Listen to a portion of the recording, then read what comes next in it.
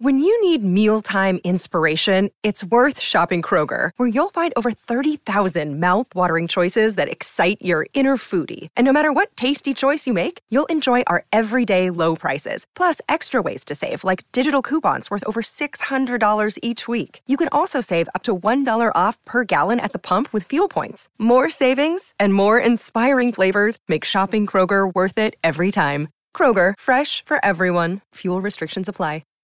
Sometimes needing new tyres can catch us by surprise. That's why Tyre Power gives you the power of Zip Pay and Zip Money. You can get what you need now, get back on the road safely and pay for it later. Terms and conditions apply. So visit tyrepower.com.au or call 13 21 91. Good to have your company on Time On. It's been a crazy day, no doubt, and it's been a crazy few days for every Victorian player within a Victorian team. They're all on the move and now stationed in hubs for the next couple of weeks. Let's check in with the hubs and let's check in with one of the premier ruckmen in the competition, North Melbourne star Todd Goldstein. Goldie, good evening and welcome to Time On. Thanks a lot, Jack. Thanks for having me. Crazy couple of days you've had. Yeah, since Friday sort of afternoon, it's been a bit of a whirlwind, but it's nice to get up here and get settled and start getting into our routine. You would have no doubt been across the news from Victoria in the last couple of hours as well. It looks as though, not that we needed to justify, but it definitely looks as though the right decision's been made to get you all out of town. Yeah, absolutely. I think as soon as the borders closed to New South Wales, I think the competition didn't have a lot of choice. And we're all understanding that, and that's why the players have all bought in and understand this is the best thing to keep the competition going and keep the industry running. So take us through. You finished Saturday night's game at Marvel. Take us through what happened between then and now.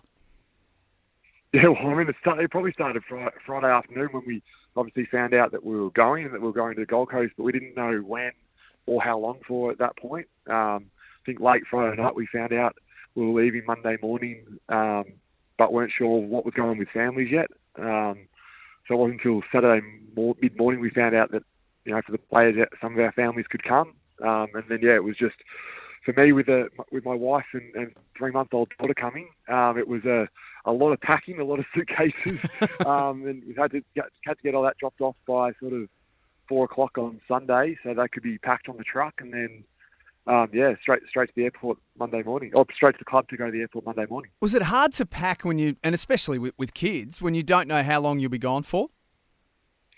Yeah, we were told by probably Saturday afternoon we were under the impression we were coming here for the 32 days, and obviously that may be changing given what's transpired in the last few hours, but.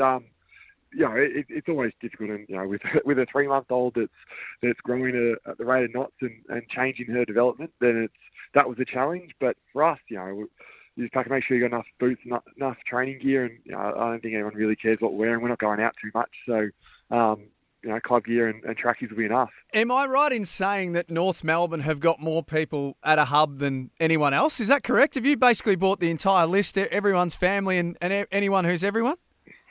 I have heard we do have the biggest travelling party, but we went as a footy club with the theory that we don't leave anyone behind. So every single player came, and pretty much every staff that was able to come came. So I think we had a couple of staff that stayed home for personal reasons, but other than that, if the staff were free to come, everyone came.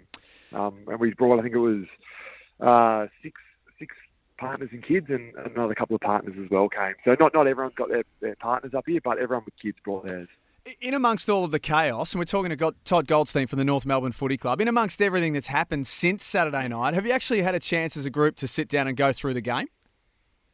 Yeah, well, we obviously the first 2 days were a bit all over the shop trying to get ready and getting up here, but today we've really locked into footy, and it's all been about reviewing last week's game so we can take some learnings out of it and get ready for this week's game. That's what we're here for. We're here to perform. We're here to, I think it's a good opportunity for the group to reset now and understand what we're doing well, what we need to improve on, and take that into this week's game. The coach spoke after the game about contest work, and he thought you were beaten around the ball. You obviously spend most of the game around the ball. Would you agree with that?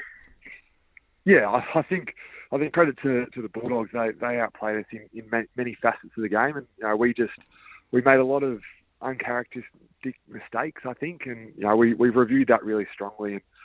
we made sure that it was quite clear that the acts that were acceptable and unacceptable, and I think everybody knows what side we want to be and knows what we need to do, and that's the most important thing. And that's, I think, the exciting thing about these hubs is that we are living out of each other's pockets, so we get to spend a lot of time together and hopefully grow together. The Dogs had the better of you, as you mentioned. I thought one of the most interesting things watching the game Saturday night was the duel between you and Tim English, and you've had the better of Tim in the past. In fact, you've given him a bit of a lesson the last couple of times, but I thought on Saturday night, you've been one of the premier ruckmen for the last 10 years. I thought he took some good steps forward. How did you find the duel?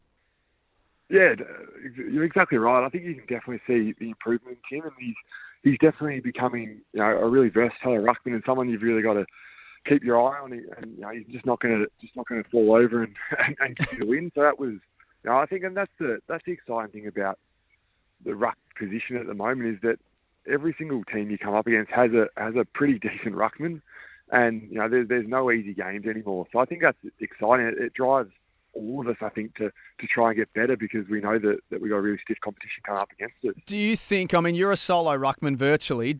Some teams have started with two and have gone back to one. Do you think with the shortened quarters and the way footy's looking this year that's probably the best mode is to go in with the one and then just get some support elsewhere? Yeah, I think if you've got someone that can play mostly forward, and we've been trialling Tristan Derry now in the last few weeks. I think the quarters aren't that long anymore. I mean, they're still 25 minutes, but I think for most rucks these days, we're used to playing 100 minutes in a game. So if the game goes to that length, then you don't need too many breaks. And I think more clubs are seeing the benefit of having the extra mid or the extra runner in there to help the side's ball movement. What are you expecting from the Bombers this week? They've been a bit of a hard one to get a read on. They've got a game still that they have to make up at some stage, but Friday night, they were, after the first 12 minutes, that they were superb. Yeah, I haven't seen a lot of them, to be honest, because until about a week ago, we didn't know we were playing them this quickly. So I haven't been paying that close attention. But I think their contested work on Friday night was really impressive, and it's obviously a wet game. It was a tough game, and they really stood up. So I think you see a lot of their middies in Dylan Shield and Andy McGrath and things, players like that really stepping up now, and which I think that gives them another layer. But yeah, I think they're a different Essendon side to what we've seen over the last few years, which is going to be a good challenge for us. Just before we let you go, the environment that you're in for at least the next 6 weeks, and who knows what it looks like beyond that, or 30-odd days, I should say. Some teams have really thrived, others have really struggled, and no doubt you would have kept a really close eye on everyone. As a group, have you spoken about how you're going to work through this together and try and stay on the positive side of the ledger? Yeah, I think it is obviously a mental battle, but I think the way the coaches, the way the staff and the players are attacking this is that we see we're really excited, and I think we probably a bit of a circuit breaker for us over the last few weeks is probably a good thing. So I think it's a really good chance, and we've had the 3 weeks trips to Utah and things like that, so we're well versed in being away from our friends and family for a period of time. So I think that holds us in good stead. But I think we see it as an opportunity, and we're looking forward to what we can achieve, and hopefully this can be the starting point to drive us through the season. It's a good way to look at it, I reckon. Good luck on the weekend, and good luck for the next couple of weeks, Todd. It's great to have you on, and thanks as always for your time. Thanks a lot, Jack. Appreciate being on. Want to witness the world's biggest football game? Head to iCanWin.com.au, predict Australia's score with a crystal ball, and it could be you and a friend at the FIFA World Cup Qatar 2022 semi-finals, all thanks to McDonald's. Maccas, together and loving it. TNCs apply.